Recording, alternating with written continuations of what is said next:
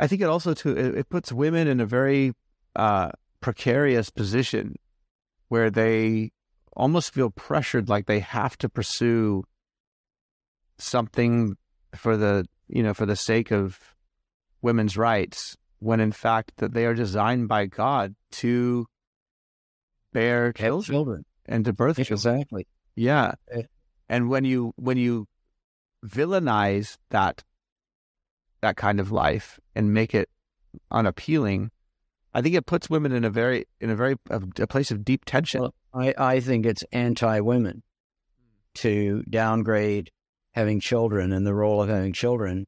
I don't think that is pro-women. I think it's anti-women, because the very precious thing that women are gifted to do, they're denied, or they're told is not of value.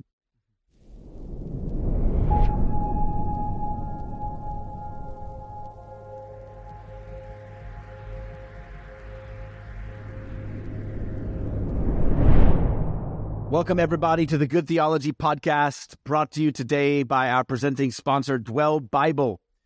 Did you know that the average adult checks their device 261 times over the course of the day? That depresses me about myself. Look at Dr. David is on his phone right now. And so that's just a fact, which means that for better or worse, a lot of ministry happens now in the space between people's thumb and their fingers on their phone. And our presenting sponsor, Dwell Bible, has built a church platform that equips pastors to help your congregation stay anchored in God's Word with Dwell's popular audio Bible experiences. If you're a pastor wondering if Dwell is the right discipleship tool for you, lots of pastors are talking about doing discipleship better, then Dwell would like to gift you a free 1-year individual subscription to try it out for yourself. You can get Dwell for free, explore all of its benefits through us. All you have to do is text the word GOOD, G-O-O-D, to 39383, and then the team will get in touch with you, you can tell them where to send it. And you can also go to dwellbible.com/good, I believe. But text the word GOOD to 39383, and I know that you all will be blessed by that. David, how are you today? Good, thank you. Wonderful to be with you, as always. So enjoyed our last conversation on revival and faith. That was one of my favorite episodes to date, I think. Well, what we all need more of the Holy Spirit.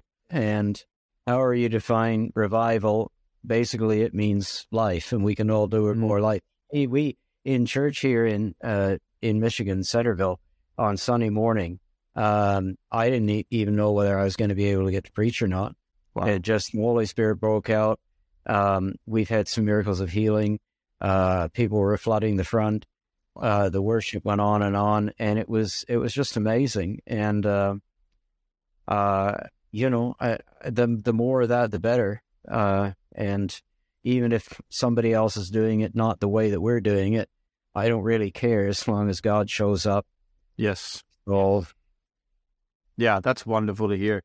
I saw just yesterday, I believe, that I think the Dean of Asbury has decided to start winding down the nonstop meeting that they've been having. So I think it's carrying on in some form through Wednesday. We're recording this on Tuesday, February 14th. It comes out a week later. But by the time you all are listening to this, I think the meetings will have been wound down to just their normal schedule at Asbury. So I'm really curious what comes out of that. Is there going to be some spreading of what God is doing there around about to other places? I really hope so. I feel the same hunger in our church. Worship is just, it's sweeter. And it feels like it could just go on forever. So God willing, honestly, but there's a move of His Holy Spirit that's going to come upon our nation. I don't know whether we talked about this last week, but it's probably worth saying again that the last major move of God, which was the Jesus movement, took place at a time when society was really falling apart. Right. And all the traditions. That was the 60s, right? In the 1960s. It was a time of social absolute upheaval. it was really modernism.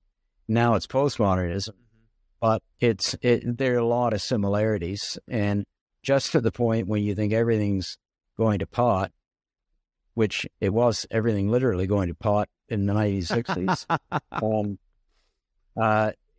God shows up. And I think at this time of, we would all recognize that between breakdown of culture, between all the sort of postmodern woke type stuff that's coming in, with COVID, with pandemic, with worldwide, calamities going on, that we live in a very, very unsettled time, and a time when it looks like everything is going downhill fast. But that's just the time that God shows up. That's what happened with Wesley in 18th century England. Things were a disaster. Spiritual life and churches were dead as a dodo. Alcoholism was rampant. Families were falling apart.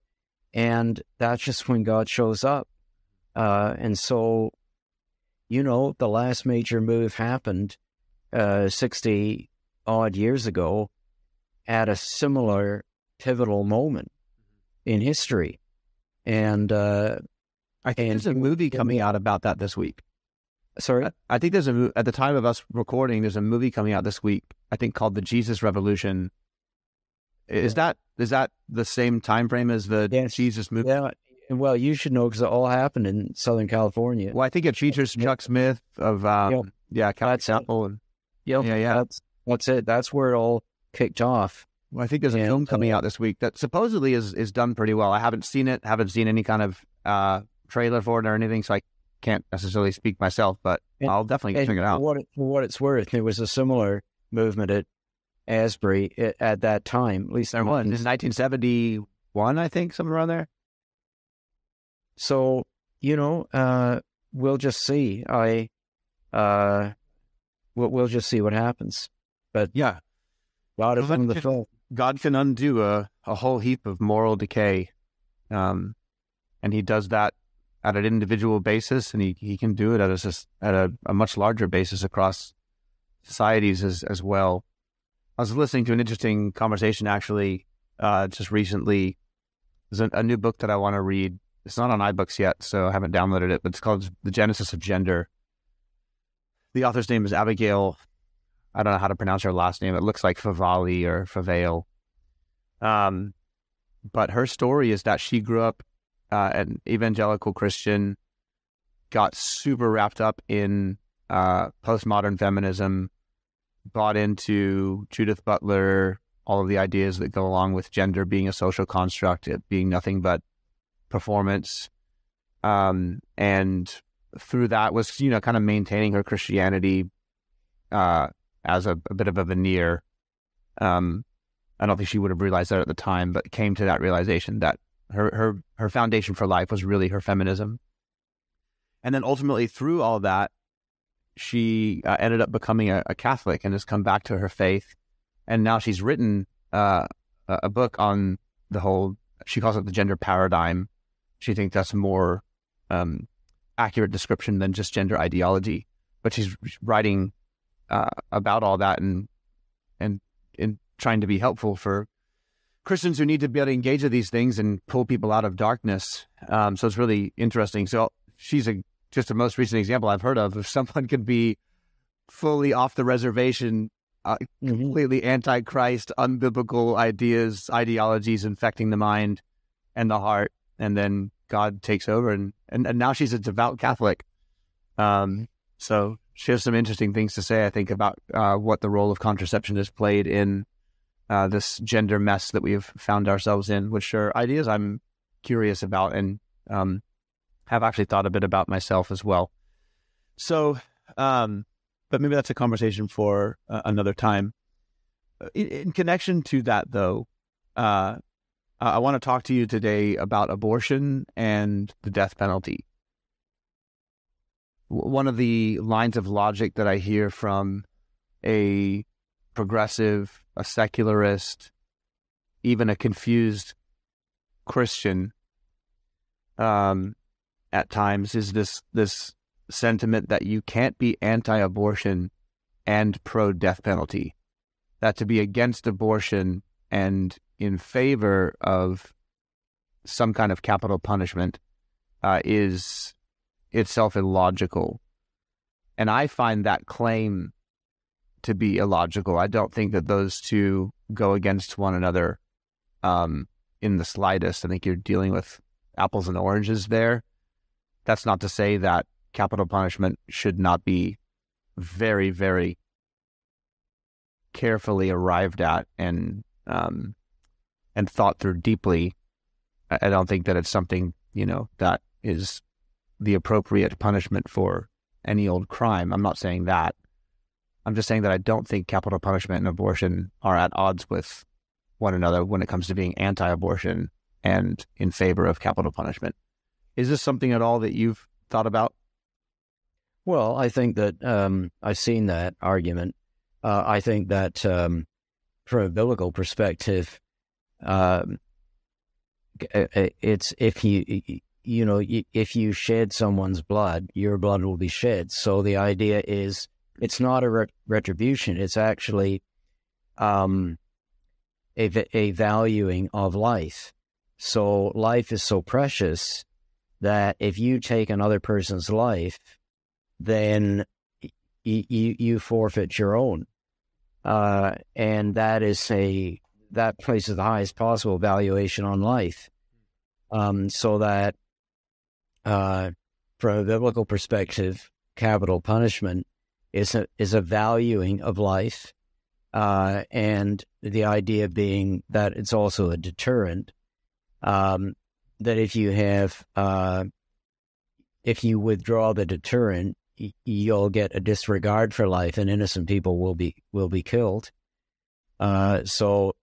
Whereas with abortion, it's simply, on our understanding, murder. It's capital punishment of the people who least deserve it.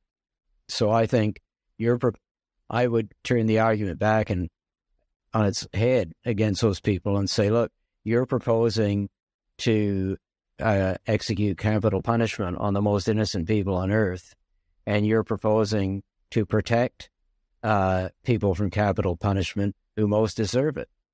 Where's the logic in that? That's how I would see it. And again, I agree with you. I mean, it's a court of last resort, capital punishment, and it requires a strong, fair, and impartial judicial system. Because if not, then you just get people taken out and shot for any old reason, in dictatorships and so on, where the value of life is very cheap. But the logic of it, the logic of a pro-capital punishment, anti-abortion position, that is a logical position. The reverse is an illogical position. So right. That's how I see it. To be pro-abortion and be pro-abortion and anti-capital punishment is the most illogical, ridiculous position to hold. Mm-hmm. Mm-hmm.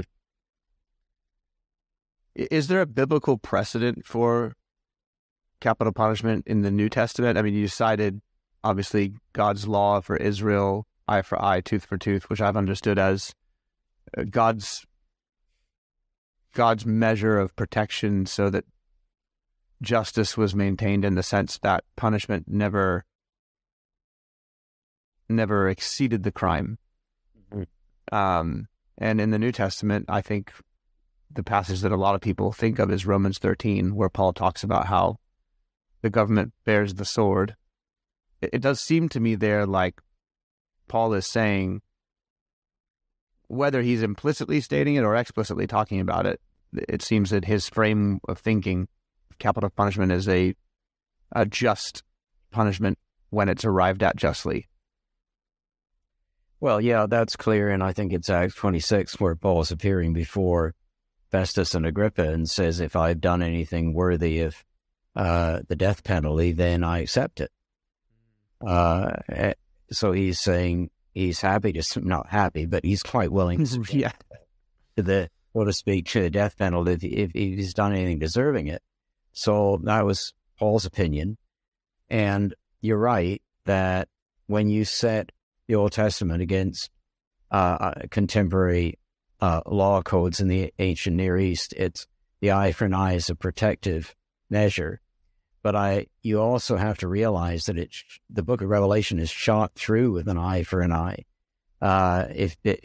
It's something I never realized until I began to study Revelation, very seriously, number of years ago. And it's right there.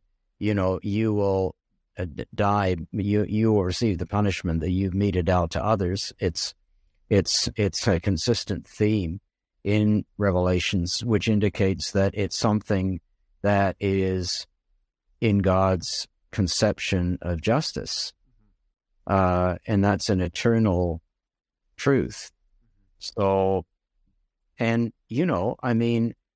what else is Paul saying in Galatians 6 when he says, you'll reap what you sow? It's an eye for an eye. And we know that that's what happens in life. We reap what we sow. So, if you reap, if you sow in the direction of taking the life of another person, then you reap the punishment for that. But in God's economy, that is a protection of life, not a diminishing of life. Mm-hmm. Because it upholds the value of life in principle, not just in particular.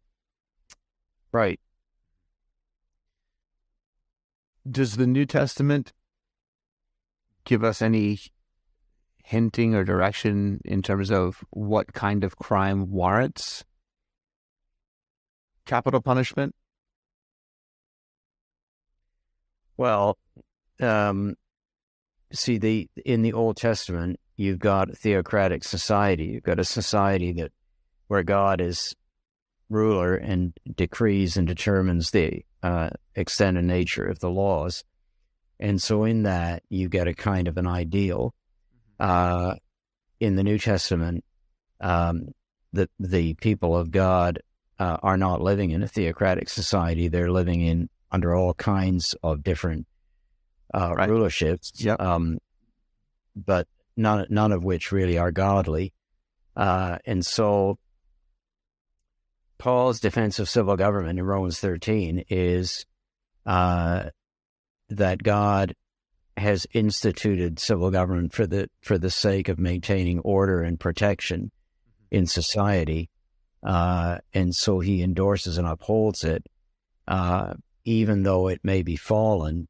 Bad government is better than no government, because Satan is the author of chaos and confusion. So Paul understands that God has created the entire cosmos with an order, and the more you understand the latest discoveries in science, the more remarkable that order becomes. It's extraordinary, beyond extraordinary, and totally supernatural, as per the discussion a few weeks ago we had with Corey Stevenson. But God also has created human society, and even in its fallenness, it still bears the signs of God's order. And part of that order is defined in Romans 13 as being, the power of the sword, so that the possibility is there of capital punishment in a civil society. Yeah, he says in verse 4 of Romans 13, "For the one in authority is God's servant for your good. But if you do wrong, be afraid, for rulers do not bear the sword for no reason. They are God's servants, agents of wrath, to bring punishment on the wrongdoer." To me, it doesn't get any more cut and dry than that. They don't bear the sword for no reason. They're God's servants, agents of wrath. What specifically does Paul mean by agent of wrath? So I take that to mean that they're administering the wrath of God, so that in some way, even through fallen human government, God is administering justice. Is that? Yeah, because even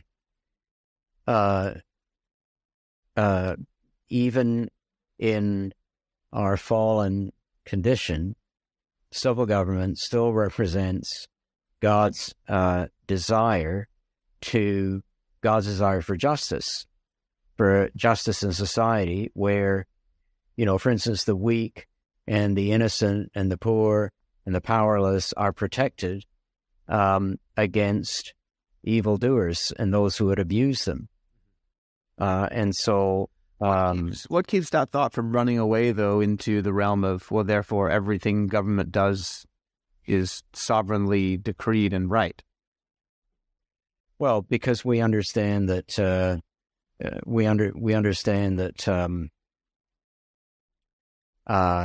the fallenness of creation, that no human government is. I mean, the counterpoint to Romans 13 is the portrayal of fallen human government in the book of Revelation, where Babylon is presented, as a demonically inspired system. And when you put that together with Romans 13, you realize that the purpose of God is to use civil government for the restraining of evil and the promotion of order, which is why Paul urges us in, I think, 1 Timothy to pray for kings and those in government, that there be order. But at the same time, the forces of evil are working to corrupt human government for their purposes. So at any given point in history, depending on where you're living, and it doesn't take somebody with a PhD to figure out, casting your eye around the world today, some of the places where Satan is operating human government in a very awful way to destroy people, that is corrupting its proper purpose.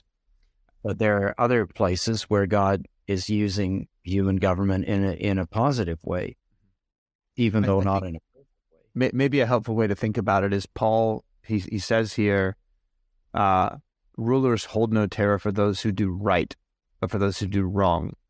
Do you want to be free from fear of the one in authority? Then do what is right, and you will be commended. So, what I hear the Spirit saying through that text is, if we are punished for doing wrong, then we are safe to affirm that God is administering justice. If we are punished for doing right, then we are safe to affirm that our government structures have been demonically inspired. So I think for the discerning person, for the Christian, they have to go, for what reason is punishment coming? And if it's punishment in response to doing what's right, standing for justice, standing for a just society, then I think at that measure you have to go, well, our highest allegiance is to the God who instituted the government in the first place, not the government itself. And therefore to continue to stand for what's right. I mean, this is where martyrdom comes from. That's why you have martyrs, is because they refuse to bow the knee to Caesar. They're not doing what their government commanded them to do in order to keep their allegiance to the one who instituted government in the first place. So maybe that's the way for Christians to think about it in terms of... Yeah, and it's the same as Paul says to slaves in relation to masters, which today we could say employers and employees. He's saying, don't suffer for doing wrong, be a good employee, and if you're treated badly, then know that God will deal with your employer. The employer will not escape the justice of God, but it's better to suffer for doing right, if that's God's will, than for doing wrong. So you should be a good employee, not a bad one. And at the very least, you've established a Christian witness in the midst of your workplace. Even if you suffer for doing evil, in the end, God will vindicate you. And you apply the same thing to other authority structures such as government. Right. Yep. Yeah. So to me, it seems like there is a very strong biblical case for capital punishment. Must a Christian be pro-capital punishment? Can you be a Christian and actually say, no, I think capital punishment is always wrong? Well, you can be a Christian and hold various views. I mean, In the part of the United States I'm in at the moment, they'd hardly think you could be a Christian and be a Democrat. Whereas you go over to England and they might say the opposite, right? In their relative political terms. So, I think we just need to be very, very careful about saying who can be a Christian and who can't. I mean, that pertains to your personal walk with the Lord and the details of your salvation. And, I think that other subjects, like, for instance, the role of capital punishment, is a peripheral matter. I'm not saying that we shouldn't devote some thought to it, but I don't think we should put it at the center of our doctrinal discussions. Abortion is different. To me, abortion is one of those issues that is a profoundly biblical moral issue at the heart of our understanding of the image of God and of Christ himself.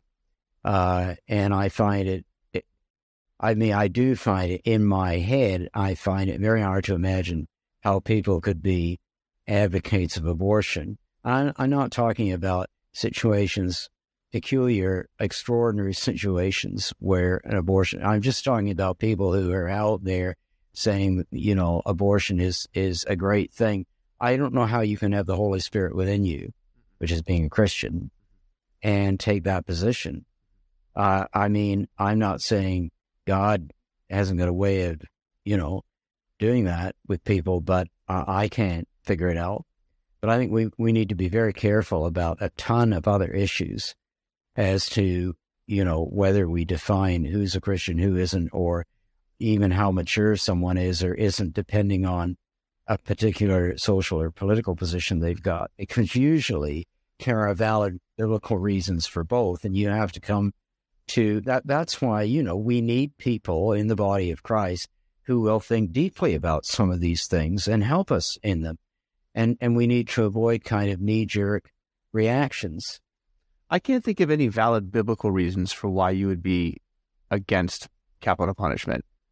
I can think of misunderstandings of Jesus' sayings when he says things like, turn the other cheek, or do good to those who are evil towards you, those ethics in the Sermon on the Mount. But I think to extrapolate that out to something like being anti-capital punishment, I think is a misappropriation of what Jesus is saying there. I can think of other reasons why you might be anti-capital punishment that aren't necessarily grounded in biblical testimony. For example, how do we know that the evidence is indeed pointing us in the right answer, towards the right answer when it comes to a crime? I get that. And there have been countless stories of people who have been wrongly executed because either the people involved in the process were unjust, or maybe there was even mistakes that were made throughout the process. So I can get that, absolutely, without a doubt. I'm not one of those people who thinks that we should just willy-nilly use this as a means of seeking justice.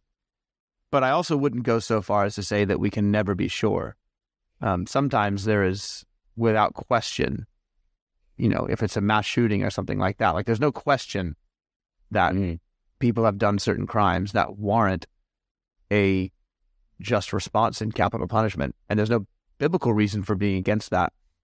So when I ask, can you be against capital punishment as a Christian? What I mean is, is there a real biblical case that you could make against it? Well, I agree with you. I mean, I think if you think it through, I don't see a problem as a Christian with capital punishment in principle, provided that there is a robust judicial system which guarantees a fair trial. And some of the instances, I think, for instance, in the U.S. in past years, there have been, racial motivations where Black people have been wrongly convicted of things. We know that's in fact in history. including put to death for crimes they didn't commit. That's because the judicial system was not operating in the way it should have been operating at all. The decks were stacked. And that sort of thing, is you just can't have that. You need to build a robust, fair judicial system. But you'll never have a perfect one. But to me, capital punishment, is a deterrent. And right. If there's something about it that will stop similar incidents happening, won't stop all similar incidents happening. But I think that if people who committed some of these heinous crimes were put to death in fairly expeditious manner, we would see less such things going on in the future. That's my opinion. But I realize, having said that the social breakdown that's going on, lack of fathers, family breakdown, all this is producing people who are mentally ill and unbalanced, and that gets into a whole other sphere. Well, it's interesting, right? Because if you were to really be biblical about it, you wouldn't limit something like capital punishment to the most severe of crimes. Yeah, I mean, even it's taking a life is what it is.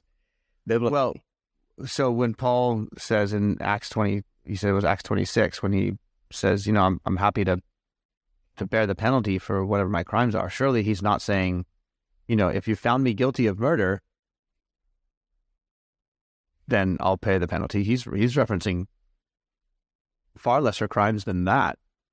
Well, it's hard to say. He's making a rhetorical statement. He's making a rhetorical statement that I'm prepared to accept due punishment, but I won't lie down and accept punishment for something that I haven't done. And therefore, but notice in it that he doesn't throw the judicial system out the window. He appeals to higher authority. Yeah, I'm just curious. I think there are, so just a quick little search here. I mean, crimes that were punishable by death in Israel: homicide, striking one's parents, kidnapping, cursing one's parents, witchcraft and divination, bestiality, worshiping other gods, violating the Sabbath, child sacrifice, adultery, incest, male homosexual intercourse.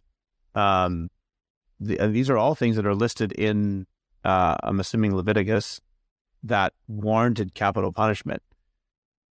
Now, obviously, as you said before, you're dealing with a theocracy. And so the New Testament ethic is not, hey, let's bring over everything that was commanded of Israel into our modern day government. And I'm certainly not suggesting that. Please, nobody take me out of context here. The principle that I'm getting at is, I wonder if severity of crime is something that maybe we're nervous to talk about because we don't want to be seen as heavy-handed, when in fact a very robust order of punishment in a society actually will keep the more severe crimes from happening, because we punish even supposed lesser crimes with things that might be perceived as kind of severe. I mean, that seems to be and you see, that's a correct observation, because everybody knows that back in the 1980s and 90s, when Rudy Giuliani was mayor of New York, that he started prosecuting the graffiti artists. Right. He started with jaywalking, I think, right? And those kind of things. And lo and behold, 5 or 10 years later, the homicide rate drops off. And I had a friend who was living in New York, and he said, it's absolutely remarkable. He started going after these petty crimes because he had some pretty smart police people, I think, and people that understood what was going on, maybe some psychologists, that if you actually start reducing tolerance for petty crime, smaller crimes, that you'll get a drop-off in the bigger crimes too. So because you're establishing a climate in which disrespect of other people is not tolerated. And that's a concern that we should have in our society today, where, you know, we let people off the hook for all sorts of things. And, you know, anyhow. I do think that there's something to be said about that. And in our day and age, you know, where it's considered in many circles, especially out here in California, to be wrong if you spank your children. So we're very cautious around any kind of punishment that might be perceived as severe or quote unquote abusive. And now we're much more likely to reason out the child's feelings or, you know, something like that. And those kinds of things are being extrapolated across society in more progressive cities. I mean, what was the thing during the last couple of years in San Francisco, I think it was, where there was like a threshold of theft that was permissible, and there was going to be no penalty if you stole anything, you know, under $1,000 or something like that. And you had businesses that were literally closing down because there's no accountability for, and so you see, in the effort of justice, because you're trying to protect underserved people, quote unquote oppressed people, by not having penalty for their action. You actually produce a very unjust society. It's the racially marginalized people that suffer the most, because they're the ones that live in those cities where, you know, those idiotic policies are promoted, and the record. I mean, you don't have to look very far in, for instance, the United States to look at the places where those policies have been put in place. It's catastrophic. I mean, there was, I don't know, I saw something the other day in Austin, Texas. There was total civil disorder. And you know, they fired too many police. People were taking control of parts of the city. And what good is that supposed to do? You know, it doesn't affect the rich and the wealthy, because they're out in the suburbs with their private security guards and all the rest of it.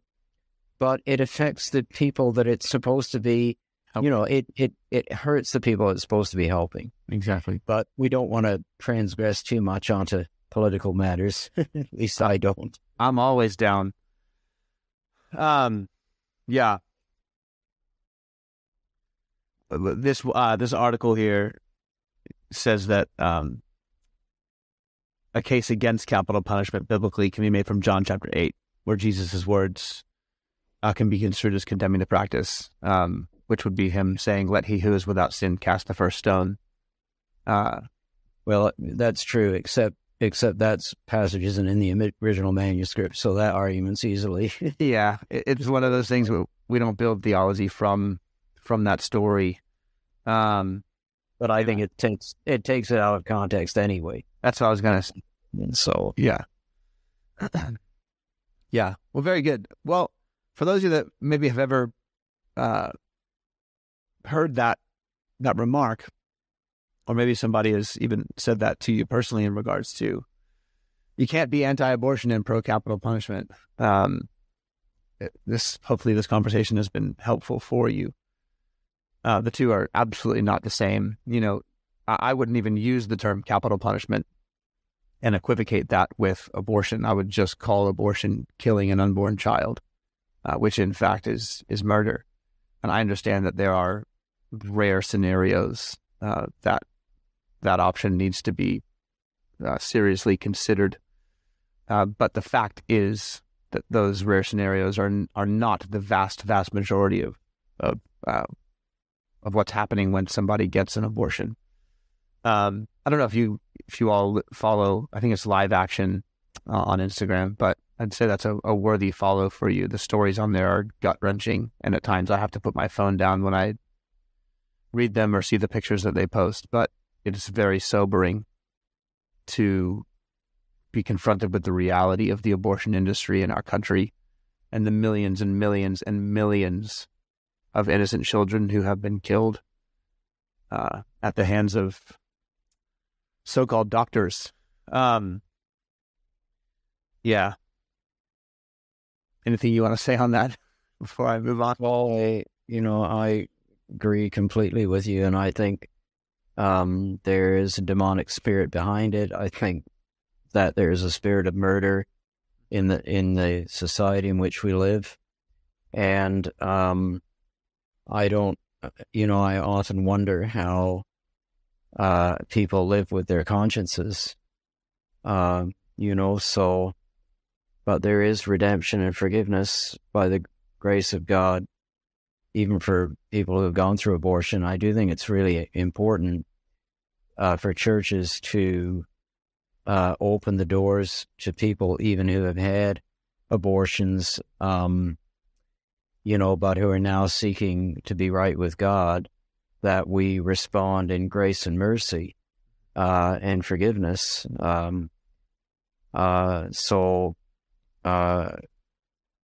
But yeah, I mean, I wholeheartedly agree with you. It's not an unforgivable sin. It's something that we can be redeemed from without question. But those things are, that kind of redemption is most likely to happen when the church is honest about what she believes and why she believes it.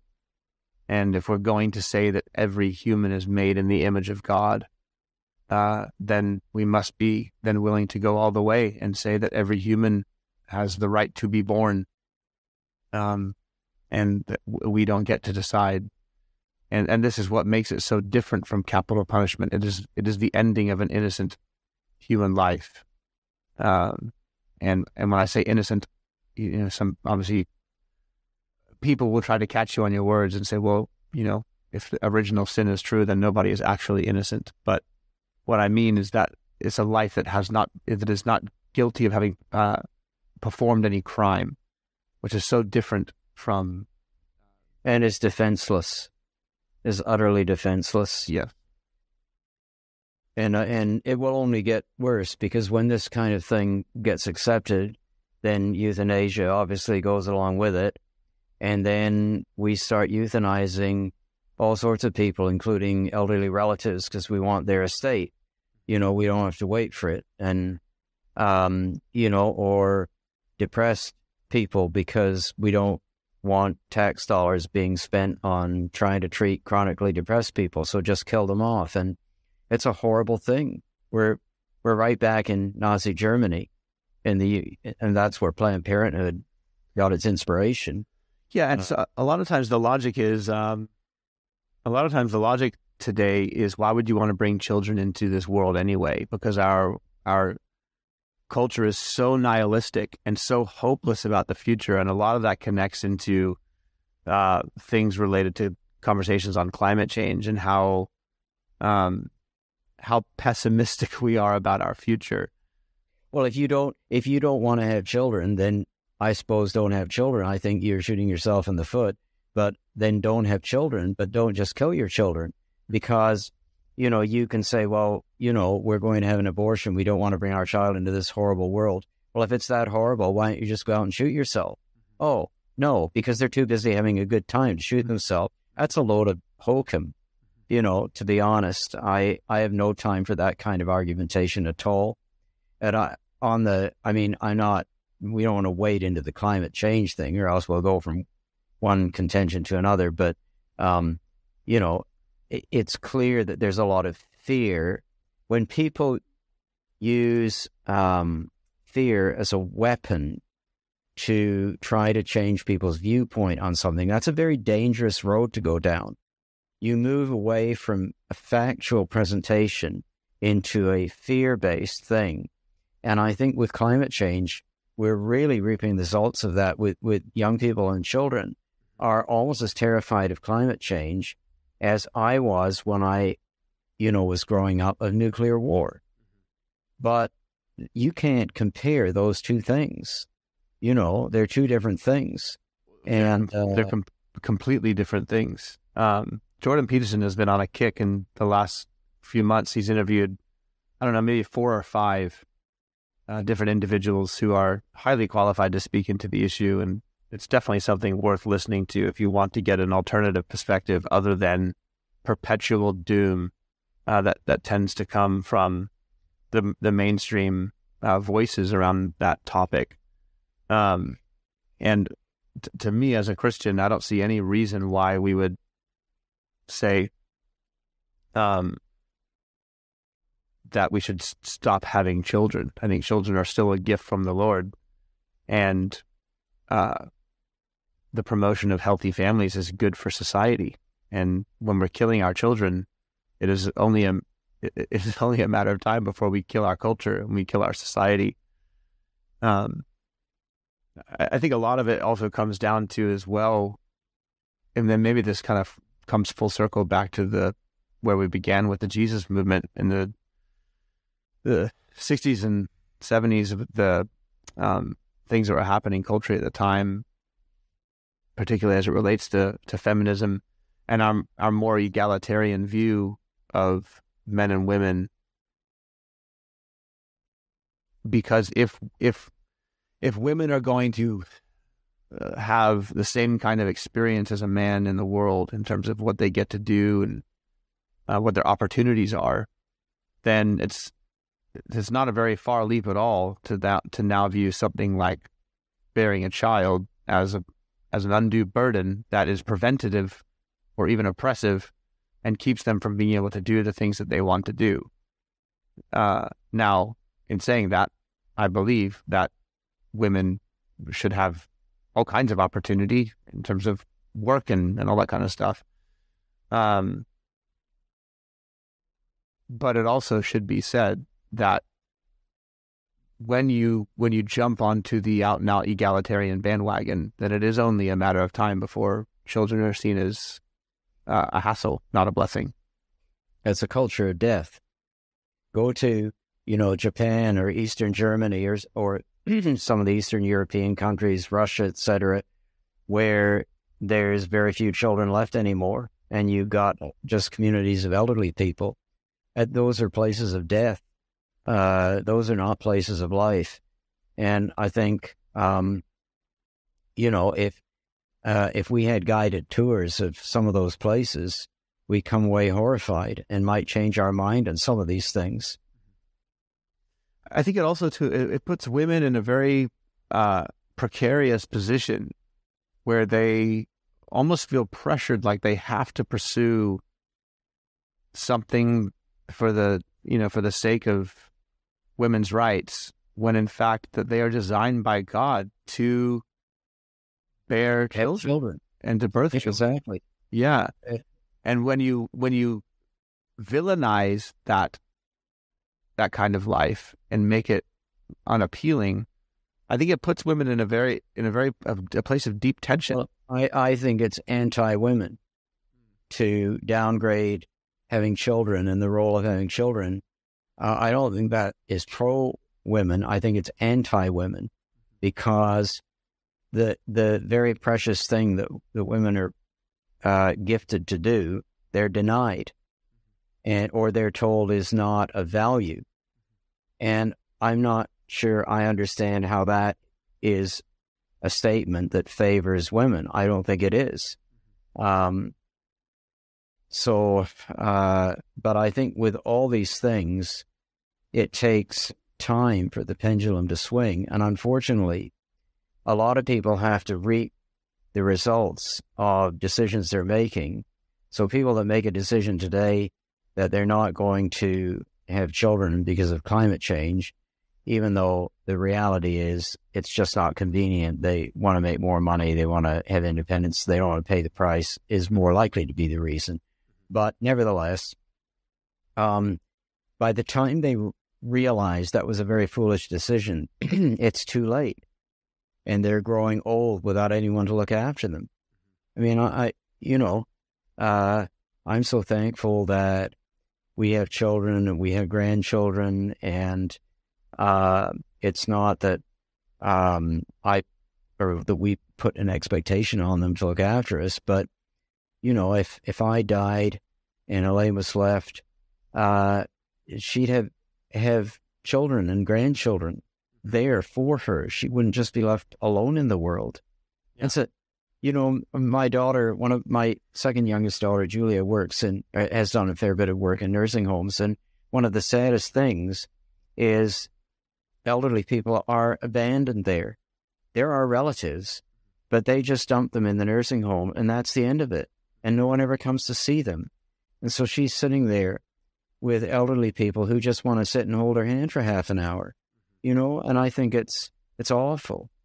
And yet I say at the end of the day, is this really what's liberating to people, creating a world like this? Is this really what is going to help people in the long run, or even make them happy or content?